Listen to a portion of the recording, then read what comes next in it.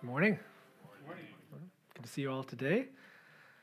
I took a trip to Kansas last week, and some people don't like to fly. I don't mind it. I'm one of those that thinks it's actually pretty cool to hurtle through the air thousands of feet above the ground in a steel box flying hundreds of miles an hour, right? But even the actual act of flying is pretty amazing. I think we'd all agree that the preparations to take a flight can kind of take some of the joy out of the experience. Right? You're packing and having to get to the airport early, going through security, all that it's not the most pleasant of experiences. And if you have an early flight, that means you have to get up even earlier to get to the airport to go through all of that. That was my situation, and so I was getting ready to go to the airport morning last week, and I saw a notification on my phone that my plane had actually been delayed.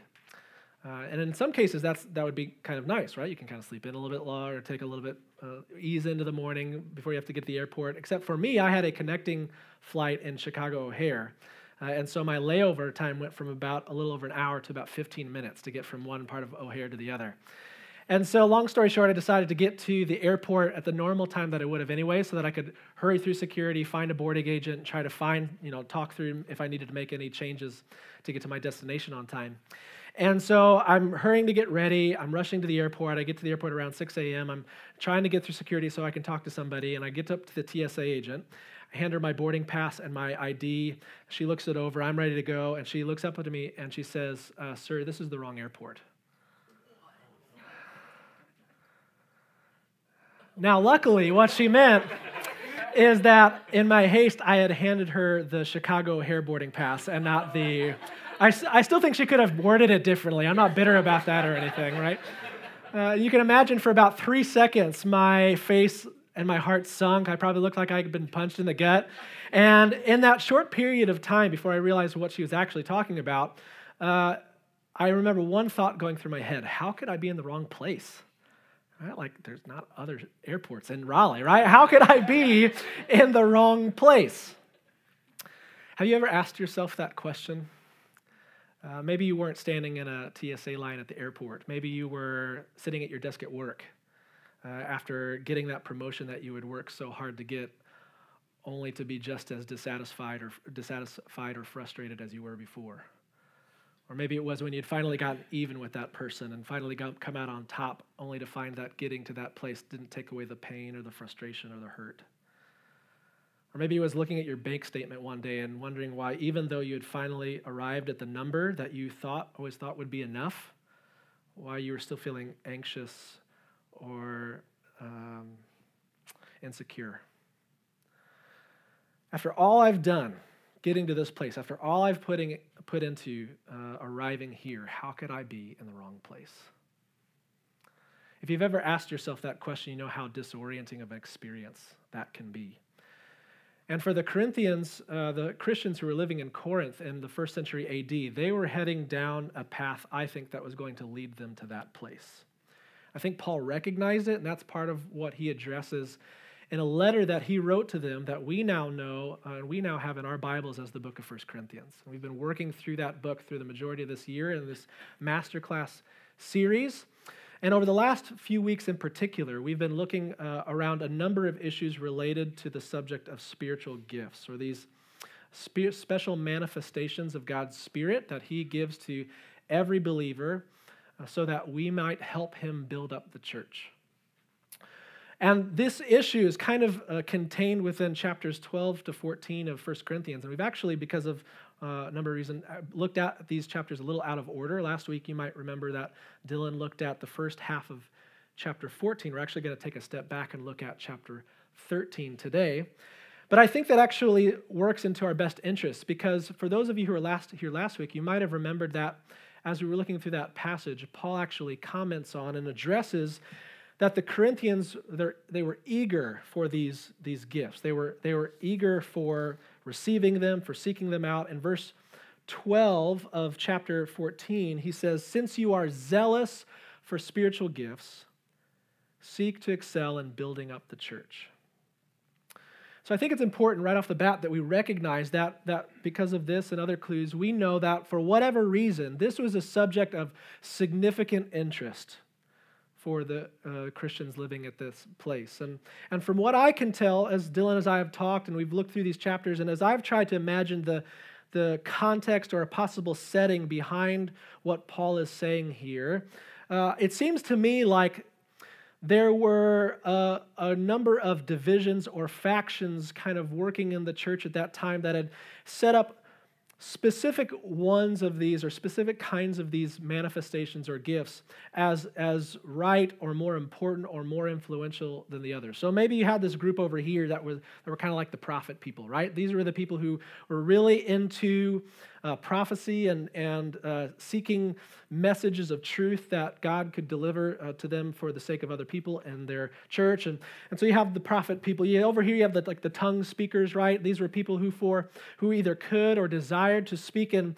some kind of spiritual prayer language and commune with God in a special way. And then maybe, who knows, we might have had one or two other groups in the mix as well. I know some of this is my imagination, but I think from what we can tell, what's clear is that while these gifts were meant for the building up of the church, the Corinthians had turned it into a kind of turf war. You can think of like the West Side Story, except instead of the Jets and the Sharks, you have like the profs and the tongues, right? So like the profs over here, right? And then like the tongues are over here like la la, la la la. Yeah, that's right. Sorry, I won't do that again. That's bad. Sorry. And so in the middle of this, Paul comes in and tries to mediate and work through this conflict that the Corinthians were experiencing. And he explains that, yes, these gifts that God is giving you is for building up the church, not tearing it apart. And just to give you one more clue of context before we jump into what he's going to tell us today, the last thing that he speaks to them in chapter 12, if you were here a couple weeks ago, you might remember this. He says, "But desire the greater gifts, and I will show you an even better way." So as we look at 1 Corinthians chapter 13 today, I think it's important that we notice as we lead into it that, one, he validates their desire for these gifts, right? He validates that this is something worth seeking. But at the same time, he encourages them that there is a better way, a better path to take than to focus all of their energies, all of their focuses, all of their attention on this one specific issue. And if you're the Corinthians, you might wonder if they were asking, what could be better than God's Spirit literally manifesting and working through me in a supernatural way? Like, what could be better than the power to do miracles? Have you ever wondered that would be nice? God, if you're passing out, miracles would be nice. I don't mind that at all, right? Or what could be better than the ability to speak in the language of the angels themselves? And that's the question we lead into. If you have your Bibles, if you haven't turned there already, I encourage you to open it to 1 Corinthians 13. If you don't have a Bible, you can grab one of those Bibles out of the seat back in front of you. If you don't have a Bible, by the way, we would love for you to take this home as this church's gift to you so you can read and study on your own more. If you grab one of those Bibles, the page number's on the screen. Let's read the first 3 verses to start. Follow along. It says, "If I speak human or angelic tongues, but do not have love, I'm a noisy gong or a clanging cymbal. If I have the gift of prophecy and understand all mysteries and all knowledge, if I have faith so I can move mountains, but I do not have love, I'm nothing. And if I give away all my possessions, and if I give over even my own body in order to boast, but do not have love, I gain nothing." So what we see here is that Paul's answer to the Corinthians' question of what could be better than these manifestations, what could be better than the power to do miracles themselves, is love. Love is the better way, the better path to take. And in order to help round out our understanding of what he means, I think Paul is going to speak about love in a few different ways throughout chapter 13 that we're going to look at. 3 different kind of ways of thinking about love and why it's so important, not only for the Corinthians, but for you and for me. And the first thing I think that we see Paul talking about here in these first few verses is that he tells the Corinthian church that love is necessary. Love is necessary. Just because you have the ability to do these things, if you don't have love, you're a clanging gong. You're useless. It's pointless if you don't have love. Love is necessary for these things to be done well. And I think this is probably, out of all of Paul's points, maybe something that we probably get, just is not that surprising to us. I mean, we value love in our culture as well. It's talked about a lot. We can love our wives. We can love pizza. We can just love everything, right? And we even have our own prophets who not so long ago went out and said some amazing and very powerful, important things about love. Who, even though these men grew up on a different continent and grew up at a different time than us, their words continue to resonate and to be heard today. There's nothing you can do that can't be done. There's nothing you can sing that can't be sung, right? All you need is love. All you need is love. Everybody, come on. All you need is love, love. Love is all you need. See, we get it. We understand this, right? That was beautiful, by the way. Very good. And okay, maybe the Beatles aren't quite on the same plane as the Apostle Paul. Okay, and I don't think that maybe Paul is even saying here that love is all you need. I think he would say Jesus is all you need, and love is a big part of that. But nevertheless, we see here that George, Paul, Ringo, and John, and Paul agree that love is necessary. And I think even if some of you have been struggling to really kind of put your finger on these spiritual gift stuff that we've been talking about for the last few weeks, even if that's kind of a murky thing, I know that it's always sometimes hard to get all of the nuts and bolts of that down right. I think we all get, on like a fundamental level, what it's like for there to be a disconnect between a gift given and love behind it, right? How many of you have ever found yourselves walking around a mall or a store in the days leading up to Christmas or a birthday, just looking for like a ray of hope, right? Something, anything that could work. My wife Lauren and I, we aren't big gift givers. That's just not kind of the natural way that we kind of show love to one another. So typically if we give gifts, they're usually revolved around like dates. Like, so if it's my birthday, we'll go out and we'll do something that I like to do, or vice versa. But nonetheless, when it comes to Christmas, we typically get each other one or two small gifts to celebrate. And a few years ago, I was stumped. I was just having a really hard time figuring out what I was going to get her, and the day was ever approaching. And so I'm racking my brains, and I was actually cleaning around the house one day, and I was sweeping and trying to figure out what I could get her, and I'm thinking, and I'm pondering this, and because I was distracted thinking about this, I actually ran over her power cord to her phone, and I just completely shredded it, right, with the vacuum. And so now I'm even more frustrated, right? I'm like, come on, I got to get this gift, and now I'm breaking things. This is just ridiculous. But then it dawned on me, right? Now she needs a power cord. Right? It's like God has provided, right? And so I, in my infinite wisdom, go to the store. I buy her a new power cord. I wrap it up. And so Christmas morning comes. We're all opening our gifts. Hand her the box. She opens it up, and there, lo and behold, right? Exactly. And she has this, I think, very practical, sensible, obviously needed gift, right? And she looks down, and then she looks up, and she gives me this look, right? Let me see if I can, it's something like, right? How many of you have ever gotten that look before, right? This is yeah. Pray for me. Okay, I'm working on it. But love is necessary for giving gifts well, right? We know that a flower, a single flower given with love and thoughtfulness behind it can mean more than $1 million given from a cold heart.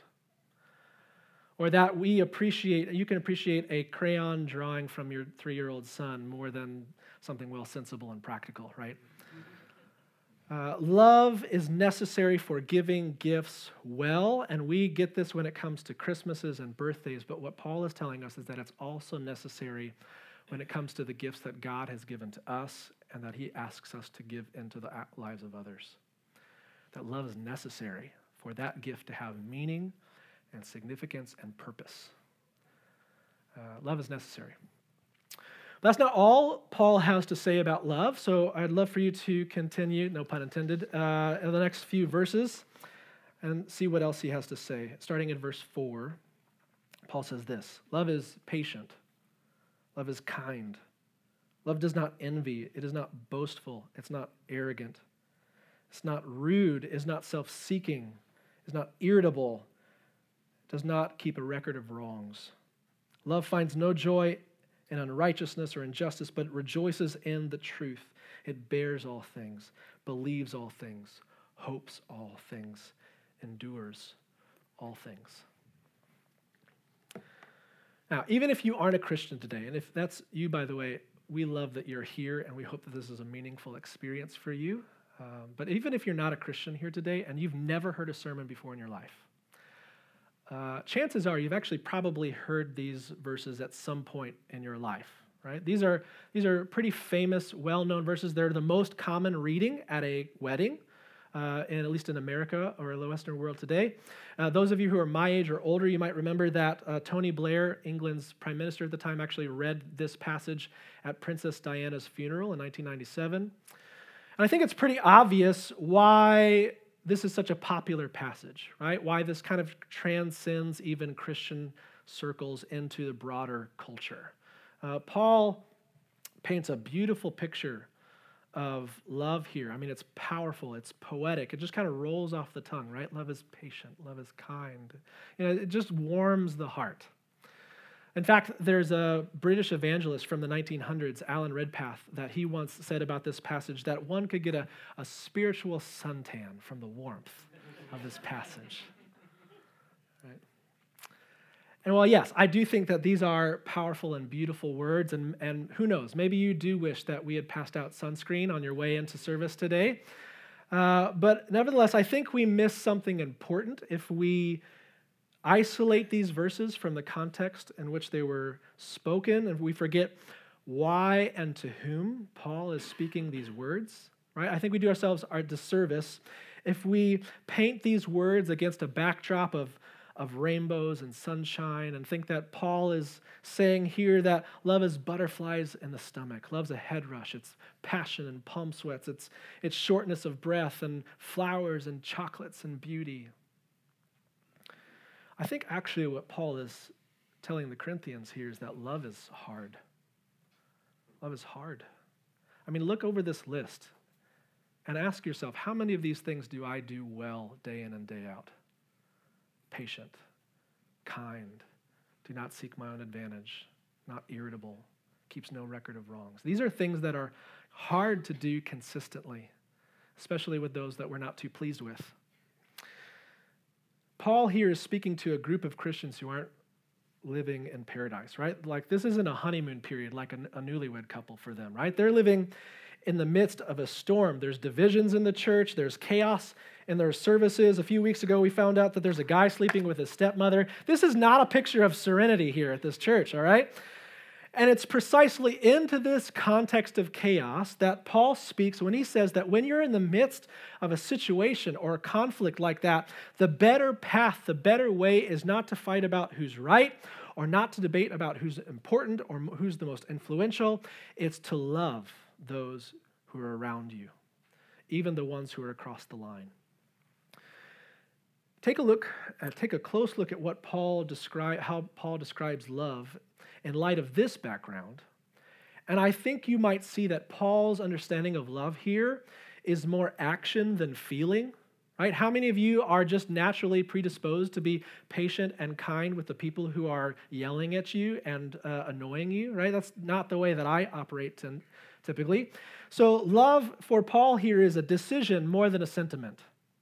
Love might take us to the mountaintops, yeah, but it's built in the trenches. Love is a choice. Love is work. Love is hard. And when we find ourselves in difficult circumstances, we too have a choice to make. We can take the easy path or the easy road of speaking our mind or ignoring or avoiding the people we find annoying or frustrating or reciprocating hurt with hurt. But that's not what we are called to do as followers of Christ. For did not Jesus himself say in Matthew chapter 5 that you have heard that it was said, love your neighbor and hate your enemy. But I tell you, love your enemies and pray for those who persecute you, so that you may be children of your Father in heaven. For he causes the sun to rise on the evil and the good, and he sends rain on the righteous and the unrighteous. For if you love those who love you, what reward will you have? Don't even the tax collectors do the same? And if you greet only your brothers and sisters, what are you doing out of the ordinary? Don't even the Gentiles do the same? Be perfect, therefore, as your heavenly Father is perfect. Does perfect sound easy? No. Likewise, the night before he would be betrayed and go to the cross, Jesus was speaking to his disciples, and in John 13, verses 34 and 35, he said to them, love one another. Just as I have loved you, you are also to love one another. By this, everyone will know that you are my disciples, not because you're right, not because you're influential or important or in the spotlight, but what? If you love one another. So why would we choose to do something so hard? Well, this is precisely how God chose to love us in the midst of our mess. God sends the sun and the rain on the good and the bad alike. Jesus did not seek out his own advantage, but he came down into the midst of our mess, and he fought injustice, he proclaimed truth, he put up with all things, he trusted in all things, he hoped for all things, and he endured all things on the cross so that we might overcome death together with him, and by joining in his resurrection, we might live forever with him. That's the good news. We love because he loved us. Love is necessary. Love is hard. Paul has one more thing to teach us about love in the remainder of this chapter, and I think it's also an answer to the question, why do we try to do something so hard as love? Let's pick up and read in verse 8 through the end of the chapter. Paul says, love never ends. But as for prophecies, they will come to an end. And as for tongues, they will cease. As for knowledge, it will come to an end. For we know in part, and we prophesy in part. But when the perfect comes, the partial will come to an end. When I was a child, I spoke like a child. I thought like a child. I reasoned like a child. When I became a man, I put aside childish things.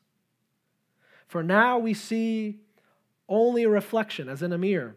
But then we will see face to face. Now I know in part, but then I will know fully, just as I am fully known. Now these three remain: faith, hope, and love. But the greatest of these is love. Our boys are 4 and 2. They're pretty cute. I think we will keep them. And over the last few months especially, they've hit this really cool phase where instead of kind of doing their own thing, they like to pal around together when they're playing. And so if you're in our home, it's not too uncommon for you to hear Liam call, "Come on, Jude," and the pitter-patter of little feet. Or if Jude walks into a room and Liam's not there, he'll go, "Where's Miam?" Because he doesn't know how to say Liam yet. So he says, "Where's Miam?" And this little brotherly love is precious, and it's beautiful, and it's good, and it lasts for about an average of 5 minutes before they start yelling at each other. And so eventually you will hear, "That's mine," or "No," or "Dad, Jude hit me," or "It's my turn." And if we don't quickly intervene at this point, eventually it just devolves to high-pitched screeching in unison, right? That's kind of what we do. And now it's our job, Lauren and I as parents, to help teach them that a $2 toy car is not worth spilling blood over, right? That it's our job to give them this broader perspective or understanding that there are things in life that might be more important, that whoever is reading the Peter Pan book at this exact moment might not just be a matter of life and death, right? There might be other things that they also need to think about and value, like the brother that they're trying to hit in the face. And it's easy for us to look at children and kind of laugh and shake our heads at how trivial and silly their reasons are for fighting. But then you wonder if God is up in heaven chuckling and shaking his head at us, right? We've seen already this morning as we've looked through these verses that Paul is all right with the Corinthians' interest in spiritual gifts, right? That he even goes so far as to encourage them. Yes, please, seek them out. But I think here in these verses, almost as a parent, he's trying to give them a broader perspective or understanding, to see that there's things that are more important. And he warns them that it is foolish for them to focus all of their attention, all of their energies, all of their focus into something that isn't even going to last forever. And if it's foolish to focus all of their attention on something that's temporary, it's downright idiotic for them to allow something temporary to drive a wedge between them and other brothers and sisters in Christ.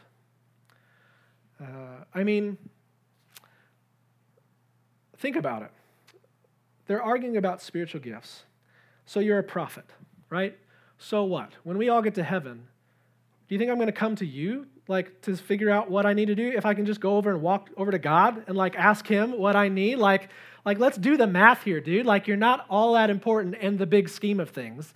And so in the light of all of this, we have to ask ourselves whether it would be more important if I had been proven right or whether I loved, right? I think instead that Paul says that what makes love so great, why it's worth putting our attention and focus into, is that love is forever.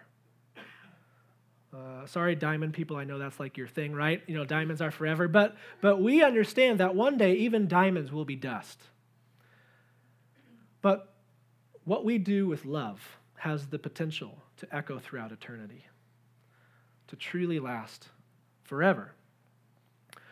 In my opinion, I think that one of the most fundamental qualities of maturity, of a mature person, is that this is a person who's willing or able to set aside immediate pleasures for the sake of long-term goals, right? So, for instance, I could eat out every other day, but I choose not to because I want to save up for a down payment on a house, right? That's a kind of a sign of maturity. And mature people base their decisions on what is more important down the road than being driven by whatever is in front of their faces. And Paul tells the Corinthian that the end goal for the Christian, that the thing that mature believers in Christ should use to govern their choices is that one day we will be face to face with God. And when that day comes, you can either be proud of the fact that you won the argument, or you can be so thankful that you chose to love the person, whether they were right or wrong. Paul knew that even though the path of love is hard, that it would never take us to a place that when we arrived, we asked ourselves, how could I be in the wrong place? It would always lead us to a place where God is. The power, I think, also of Paul's point here is that it applies to so much more than just the topic of spiritual gifts. That was the Corinthians' issue here. But how often do we allow ourselves to become overly focused on things with no real eternal significance? Or how often do we allow secondary issues to drive wedges between us and other types of Christians or other people who also follow Jesus? Do you actually know what the test of fellowship was for Christians in the earliest days of the church? We actually read it a couple weeks ago when we were looking at 1 Corinthians chapter 12. In the midst of that chapter, Paul at one point says that no one can say Jesus is Lord except by the Holy Spirit. You remember that? In other words, that was their line in the sand. Jesus is Lord. Do you believe that Jesus is Lord? Yes, then we're on the same team. Like everything else is secondary. And now, when I say that, I'm not saying that you shouldn't use this life to learn and to seek and to follow God and hold even your convictions fiercely, right? The guy who's getting his PhD in the Old Testament certainly isn't telling you to not study your Bibles and to live according to what you find there. But what I am saying is that, and this has been my experience at least, and maybe this has been your experience as well, is that whenever you do find somebody who's doing that, who's pouring into the scriptures, who's humbly seeking God day after day, what you find so often is over and over, they will say something along the lines of, the more I know, the more I realize how much I have to learn. Right? Paul says, we know in part. And so rather than trying to take my stand on what I know, right? Paul says, lay your foundation on something that you know will never fail. And at the end of the day, Paul says that we hang our hats on three things as Christians: faith, hope, and love. Do you trust Jesus? Are you eagerly, excitedly awaiting the day when you get to live together with Jesus forever? And most importantly, do you love Jesus? And do you love those around you because of that love? Or by means of that love? Our bottom line for the day today is this: you'll never be lost if you follow the way of God's love. You'll never be lost if you follow the way of God's love. Let's pray.